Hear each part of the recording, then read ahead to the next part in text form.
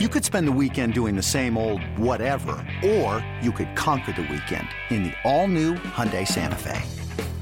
Visit HyundaiUSA.com for more details. Hyundai, there's joy in every journey.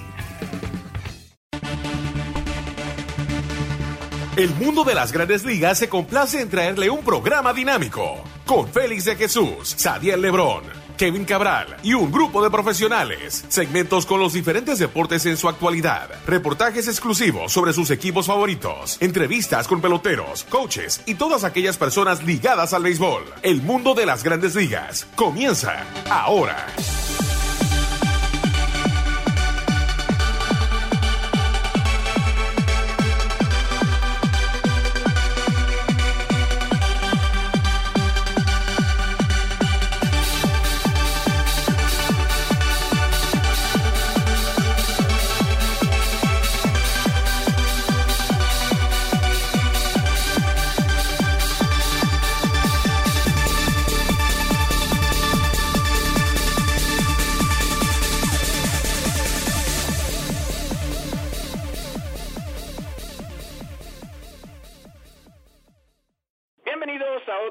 De su programa El Mundo de las Grandes Ligas por sus portales, MLB.com, lasmayores.com y claro, por podcast, ya pueden escucharlo por iTunes, Android, el programa semanal del Mundo de las Grandes Ligas, aquí por MLB.com, el programa oficial de las Grandes Ligas. Como siempre, nuestro productor es Michael Cullickson, aquí con ustedes, Kevin Cabral y un servidor Félix de Jesús, ya preparado lo que es los campos de entrenamientos, ya vieron en la Florida, varias noticias a lo que se refiere a algunos jugadores, en el caso de Reyes, de los Cardenales de San Luis, parece que va a estar fuera con Tommy John, por fin cambian a Brandon Phillips al equipo de los Bravos de Atlanta, varios equipos querían adquirir sus servicios, pero al fin y al cabo se quedan los Bravos de Atlanta con Phillips, también Kansas City adquiere otro jugador, noticias de los Mets y Yankees, y también del Clásico Mundial. Pero sin más preámbulo, vamos a darle la bienvenida a Kevin Cabral. ¿Qué tal, Kevin?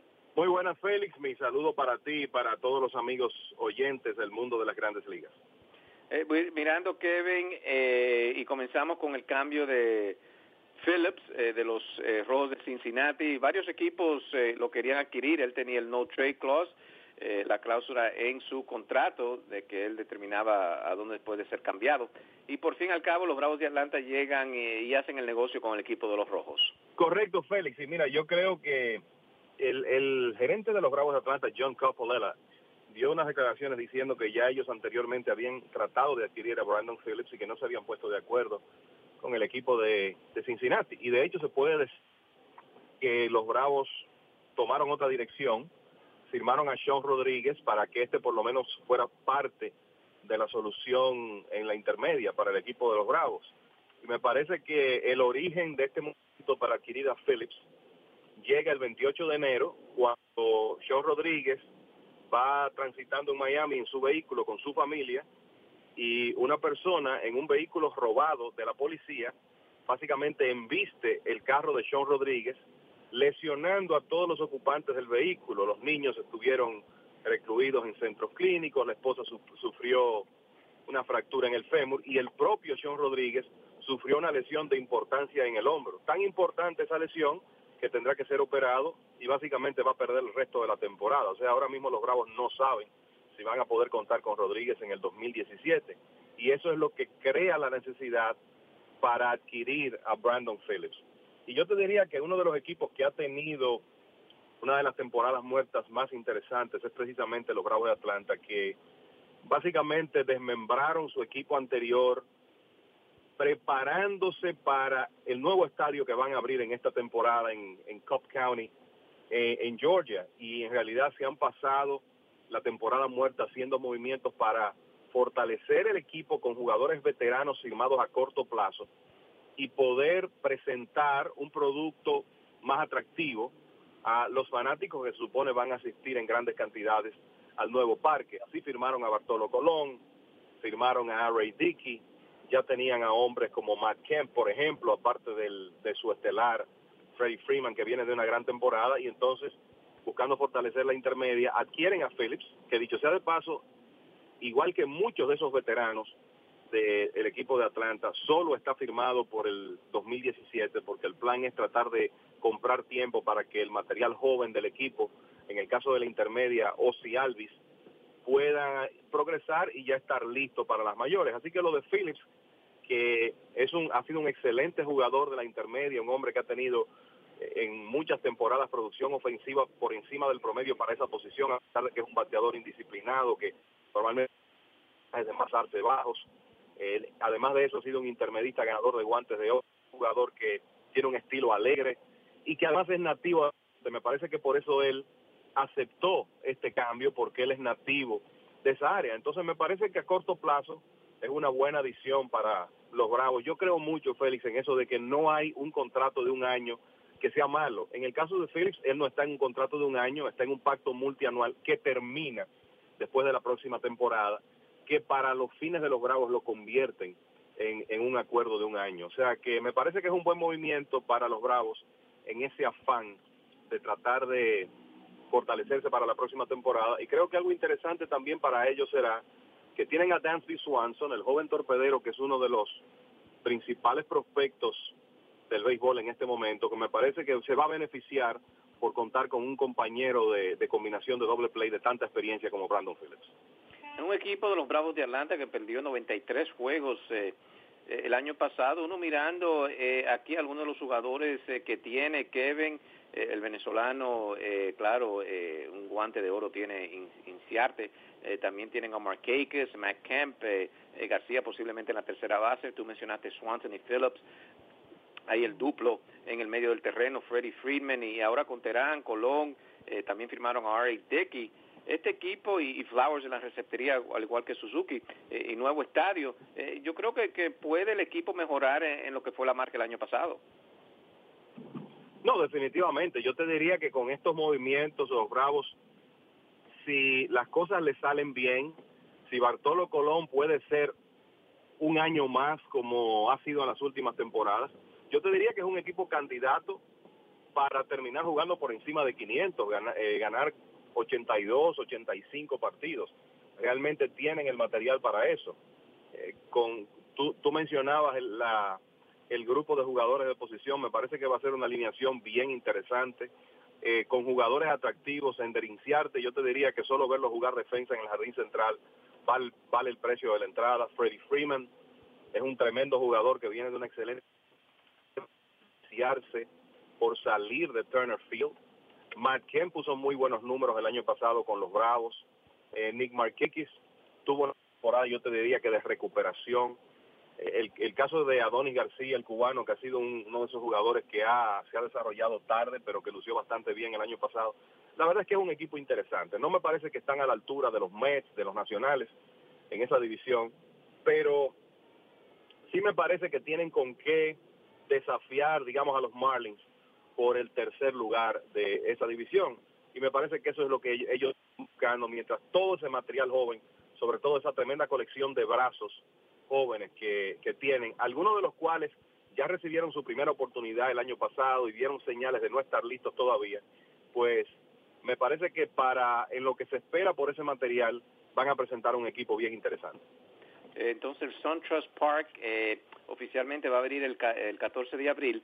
El primer juego del equipo de los Bravos de Atlanta será contra los Padres de San Diego, pero van a tener un juego de pretemporada y eso va a ser frente a los Yankees de Nueva York el 31 de marzo. Los Yankees también abrieron el primer juego con los Marlins y atractivo, ¿no?, tener a los Yankees de Nueva York en el primer partido, aunque sea de pretemporada, para abrir un parque nuevo, y en este caso SunTrust Park, como mencionó Kevin, en Atlanta. Va a ser la nueva casa del equipo de los Bravos de Atlanta.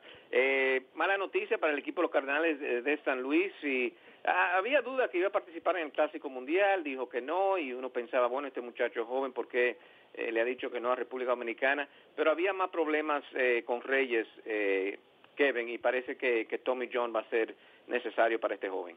Sí, tú sabes que lo que se divulgó aquí en República Dominicana es que, y es una realidad, hay una hija de Alex Reyes con problemas de salud, y ese fue uno de los motivos que lo alejó del Clásico Mundial. Y lo que ha sido completamente inesperado es este problema de la lesión en el codo, un desgarro parcial del ligamento ulnar, algo que aparentemente, tomando en cuenta cómo él terminó la temporada pasada, Félix, tirando a todo vapor, siendo realmente impresionante, parece que esto ocurrió en la temporada muerta, en alguna sesión de bullpen que hizo Reyes, y resulta que ahora está en una cirugía Tommy John, probablemente lo van a operar el jueves, y pienso que este es un duro golpe para el equipo de los Cardenales, que hay que recordar, está en la división de los Cachorros de Chicago, que hoy por hoy es en el papel el mejor equipo del béisbol, y para los Cardenales poder competir con los Cachorros necesitaban contar con todo su material, y yo te diría que en base a lo que uno vio a Alex Reyes el año pasado, el stuff que tiene y que esperamos que no pierda por la cirugía, a mí para mí no hubiera sido sorpresa si él se presentaba con una temporada de 15 victorias lanzando en la rotación del equipo de los Cardenales. Ahora que eso no va a estar, pues para ellos será crítico varias cosas en esa rotación. Yo te diría que por un lado, Adam Wainwright tiene que echar un poco el reloj hacia atrás y el descenso que mostró la temporada pasada, detenerlo y volver a ser el Adam Wainwright de temporadas anteriores. Y tú me puedes decir, bueno, pero Wainwright ganó 13 juegos el año pasado, tiró casi 200 entradas, sus proporciones de ponches y bases por bolas fueron, digamos, consistentes con el resto de su carrera, y todo eso es cierto, pero Wright también fue el líder en hits permitidos y en carreras limpias permitidas en la Liga Nacional y tuvo una efectividad de 4.62, o sea que, aunque eso tuvo mucho que ver con un pésimo inicio, la realidad es que no fue una buena temporada y los Cardenales van a necesitar que él se mantenga saludable y pueda ser mejor pitcher que el año pasado. Obviamente van a necesitar también que Carlos Martínez se mantenga saludable y sea tan efectivo como lo fue el año pasado. Me parece que con Martínez la clave, lo único que necesita es eso, salud. Y también van a necesitar que hombres que vienen de lesiones, como Lance Lynn y Michael Wacha, se presenten 100% recuperados para ellos poder suplir la ausencia de un hombre como Alex Reyes, recordando que los Cardenales cambiaron a uno de sus abridores, el zurdo mexicano Jaime García, al equipo de los Bravos de Atlanta, y una de las razones de hacer eso es que contaban con el resguardo de Alex Reyes, que ya no va a estar. O sea que la realidad es que es un golpe rudo para un equipo con aspiraciones de ser contendor, y me parece que pone a los Cachorros más cerca de repetir como campeones de esa división. Mirando a los Cardenales, entonces, el prospecto número 6 en estos momentos es el mencionado Alex Reyes.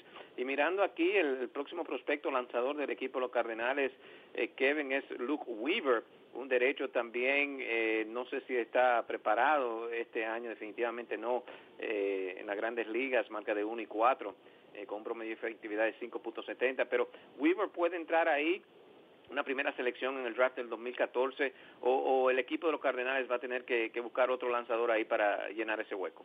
Mira, lo primero es que cuando tú dices correctamente que Alex Reyes es el prospecto número 6, es importante decir que es el prospecto número 6 de todas las grandes ligas, o sea, así de cotizado está Alex Reyes. En el caso de Weaver, sí, definitivamente él puede ser parte de la solución. Él es, tal como tú dices, el siguiente prospecto de picheo de los Cardenales.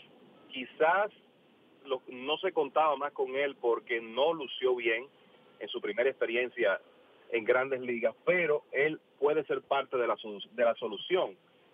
Si nos ponemos a pensar, los Cardenales van a tener a Wainwright, a Martínez, a Mike Leake, y además de eso, la posibilidad del regreso de Michael Wacha y Lance Lynn, entre otros. Weaver, de nuevo, dependiendo de la salud de los últimos dos, yo te diría que tendrá que ser parte de la solución. Ya no hay mucho picheo abridor disponible en el mercado. No me parece que el gerente de los Cardenales, John Mozilla, puede movimientos rápidos para tratar de suplir a Reyes. Así que las soluciones tendrán que salir de lo que el equipo tiene, y Luke Weaver podría ser un hombre importante. Bueno, mirando al equipo de Kansas City, todos sabemos la pérdida de su lanzador número 1, Yordan Ventura, que falleció en República Dominicana trágicamente, pero el equipo no se ha dormido, consiguen a otro lanzador, y esta rotación, Kevin, tal vez hay mucho 4 y 5 en esa rotación, pero yo creo que el equipo va a competir. ¿Cómo ve la última firma de este equipo de Kansas City? Mira, Félix, hay que pensar con los Reales que en realidad el 2017 marca el final de un ciclo para este equipo, porque resulta que varios de los estelares del conjunto, Eric Hosmer, Mike Moustakas, Lorenzo Cain, Alcides Escobar, todos serán agentes libres luego del 2017, y tomando en cuenta el presupuesto con que se manejan los Reales, este será un equipo muy cambiado a partir del 2018. Así que esta venidera temporada, digamos que marca la última oportunidad del núcleo actual de los Reales de regresar a los playoffs. Y en ese sentido, al fallecer lamentablemente Giordano Ventura, la gerencia reaccionó rápido, firmando primero a Jason Hammel y luego a Travis Wood. Y a Wood lo recordamos como un relevista importante para los Cachorros en la temporada pasada, en la temporada de campeones del 2016, pero Wood había sido abridor antes con el equipo de Cincinnati y él tenía aspiraciones de regresar a ser pitcher de rotación. Y por lo menos en los Reales, yo pienso que él no tiene un puesto seguro, pero tiene la oportunidad de conseguir uno. Los Reales tendrían a Danny Duffy ahora como su estelar, está Ian Kennedy, que dicho sea de paso es otro que podría ser agente libre después del 2017 por una cláusula de escape que tiene en su contrato. Está obviamente Jason Hammel, la posibilidad de que Jason Vargas regrese, Nathan Carnes, que llegó desde Seattle, y también Wood. Entonces yo te diría que a mí no me sorprende por completo estos movimientos que ha hecho el equipo de Kansas, porque es obvio que ellos quieren tratar de darse una última oportunidad de regresar a la postemporada con el núcleo actual y luego quizá ya comenzar a reestructurar el equipo de cara a la temporada del 2018. No es fácil, porque yo te diría que Cleveland, que está en esa misma división de los Reales, es hoy por hoy uno de los principales equipos de las grandes ligas, estuvieron en la Serie Mundial, tienen con qué repetir, pero me parece que los Reales al firmar estos dos lanzadores se han dado una mejor oportunidad. Mirando rapidito aquí, en lo que se refiere al local, Mets y Yankees, los Mets todavía muy tempranito, ¿no? Hay que ver cómo vienen los lanzadores, pero definitivamente lo que sí se sabe, Kevin, es que este equipo de los Mets, si no está saludable el picheo, como tuvieron problemas el año pasado, los nacionales todavía son los favoritos en esa división. Yo creo, Félix, que tú has mencionado la palabra clave, es salud. Los nacionales ciertamente tienen un equipo de mucha profundidad, una rotación de abridores que puede ser potencialmente dominante, aunque mucho va a depender de la salud de Steven Strasburg. Pero yo te diría que hay un talón de Aquiles que tiene el equipo de Washington en este momento, que es su bullpen. Si esos abridores de los Mets están saludables, definitivamente ellos podrían ser un rival formidable para los nacionales. Y me parece que ahí va a estar la clave, la salud de Matt Harvey, de Steven Matz, de Jacob deGrom, la salud de David Wright, que para mí es una gran interrogante de cara a los entrenamientos. Uno no sabe qué van a poder conseguir los Mets de Wright, uno no sabe si quizá más temprano que tarde él toma la decisión de retirarse, si llega a la conclusión de que ya no puede ser un jugador de grandes ligas. Así que hay, yo creo que muchas cosas por definirse. Esos van a ser unos entrenamientos muy importantes, y lo principal es que esos lanzadores abridores que fueron la clave para que los Mets llegaran a la Serie Mundial en el 2015 demuestren que están saludables, porque si es así, yo te diría que los Mets van a salir como favoritos para ganar la división, sobre todo tomando en cuenta que ellos han redondeado un muy buen bullpen. Aún si Yeuri Familia es suspendido, con ese grupo de Addison Reed, Hansel Robles, Jerry Blevins y Fernando Salas, que fueron firmados recientemente y regresan, la posibilidad de que Josh Smoker se convierta en un relevista zurdo importante, y el hecho de que de esos lanzadores que van a estar peleando el quinto puesto en la rotación, Robert Gesellman, Seth Lugo, el mismo Zach Wheeler, algunos podrían integrarse al bullpen. La realidad es que los Mets podrían tener un formidable cuerpo de lanzadores, y yo te diría que suficiente ofensiva. Así que va a ser un entrenamiento importante para realmente confirmar cuál es la situación física de esos hombres. Si hay un equipo que, bueno, no va a tener veteranos, tal vez Sisi Sabathia, pero básicamente el equipo de los Yankees puede caer en un equipo que puede ganar 70 juegos y un equipo que puede ganar hasta 90. Rapidito, claro, Kevin, y todos estos lanzadores lo tenemos que ver trabajar en los campos de entrenamientos. Ayer Girardi dijo que Tanaka va a abrir la temporada para el equipo de los Yankees, pero definitivamente un equipo que parece que el picheo va a ser lo clave este año. Es correcto, y tú sabes que Girardi en los entrenamientos ayer habló de que, bueno, esto es 1996 otra vez, y hay que recordar que Girardi fue parte de ese equipo de los Yankees que llegó a la Serie Mundial, rompió una racha de 15 años sin ir a la Serie Mundial y la ganaron en el 96. Y era un conjunto que tenía muchas interrogantes en esos entrenamientos de hace 21 años, incluyendo un nuevo manager, que era Joe Torre. Y este equipo, en ese sentido, es similar, y yo estoy de acuerdo contigo. Para mí la rotación de abridores va a determinar qué tan lejos los Yankees pueden llegar en esta temporada.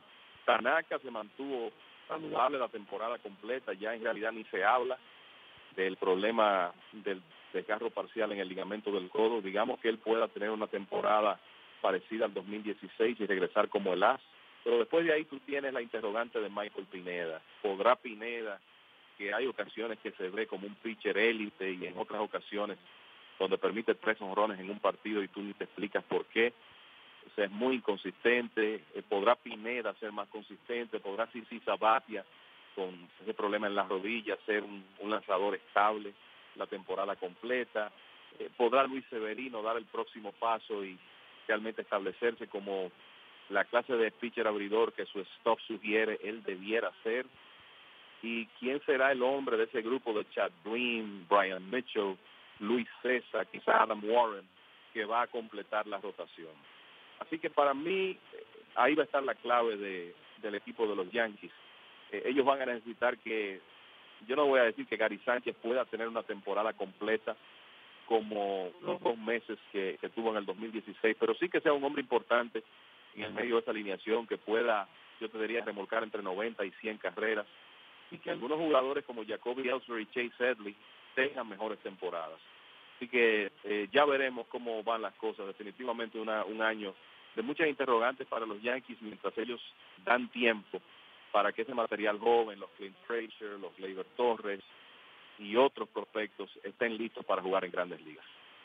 Ya la próxima semana, miércoles 22 de febrero, comenzamos con los juegos de los campos de entrenamiento. Los D-backs estarán en casa, se van a enfrentar a equipo de Liga Menor Antelopes. Vamos a ver cómo están ahí algunos de los prospectos de los D-backs.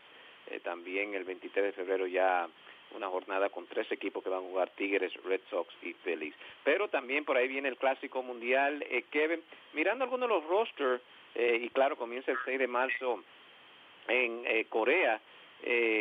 Israel, no un equipo con una gran tradición, pero tiene varios jugadores, diría, judíos que jugaron en Grandes Ligas y están en el equipo. ¿Qué piensa de Israel y tal vez pasar una segunda ronda?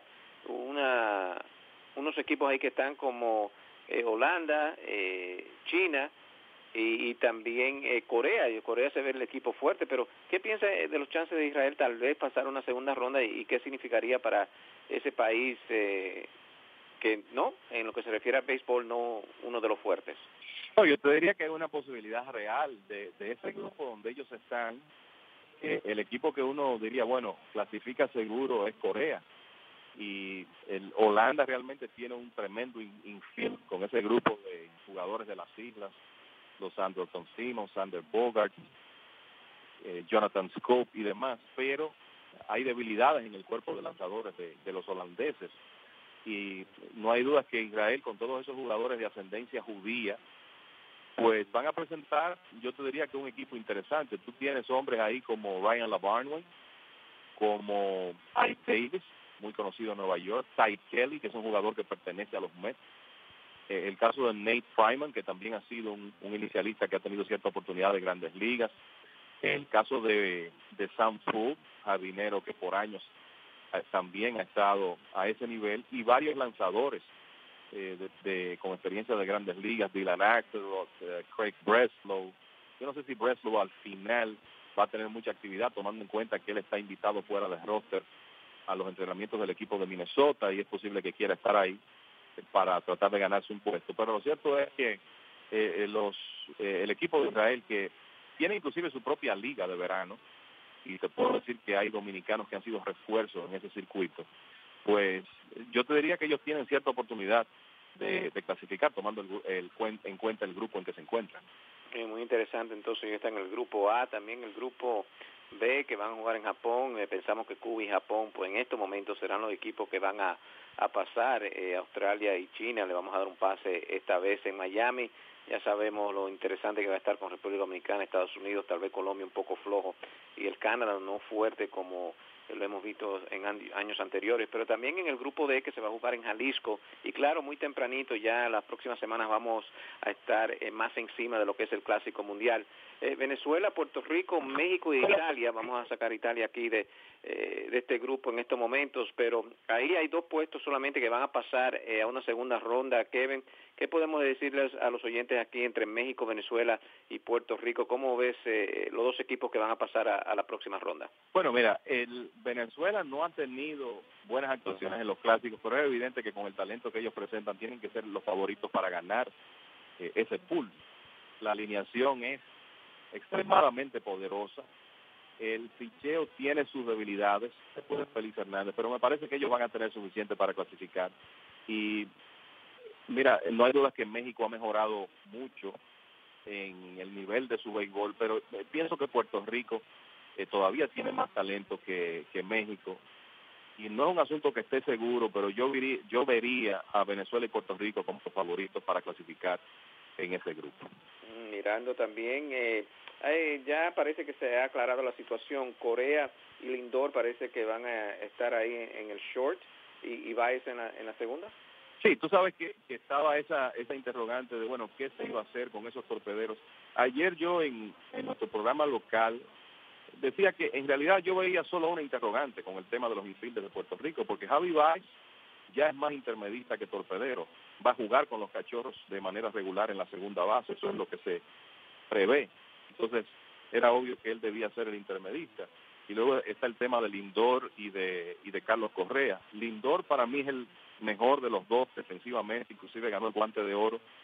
Y si alguien tiene que moverse, debe ser Carlos Correa, que además tiene como el perfil de antesalista.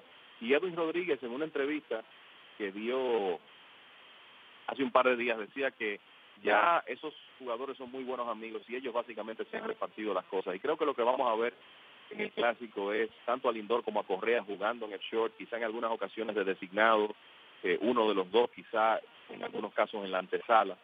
O sea que lo importante para Puerto Rico es poder tener esos hombres en la alineación a diario, independientemente de dónde estén. Y eso lo vamos a ver en el Clásico Mundial, en un evento como este, en ciertos casos. Es lo mismo que va a tener que ocurrir con Holanda, donde tú tienes, por ejemplo, a Sander Bogaerts y Andrelton Simmons y también a Didi Gregorius, 3 torpederos titulares de Grandes Ligas.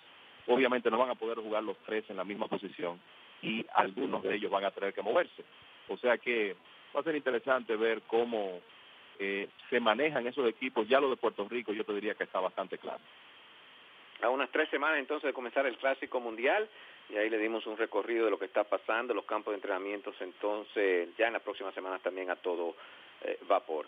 Kevin, ¿algunos comentarios finales?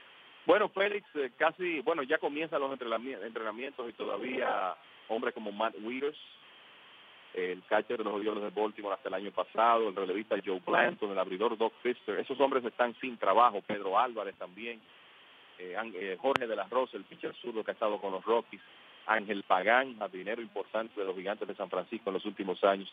Esos hombres están sin trabajo y va a ser muy interesante ver si entre esta fecha y el inicio de la temporada están con algún equipo. Ya veremos lo que ocurre con ellos en los próximos días y semanas.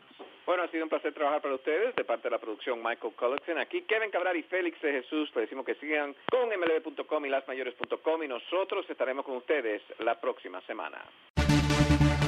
Y esta fue una presentación del mundo de las Grandes Ligas con Félix de Jesús, Sadiel Lebrón y Kevin Cabral. Les invitamos para nuestra próxima edición con un programa igual o mejor que este. Muchas gracias por sintonizar El Mundo de las Grandes Ligas.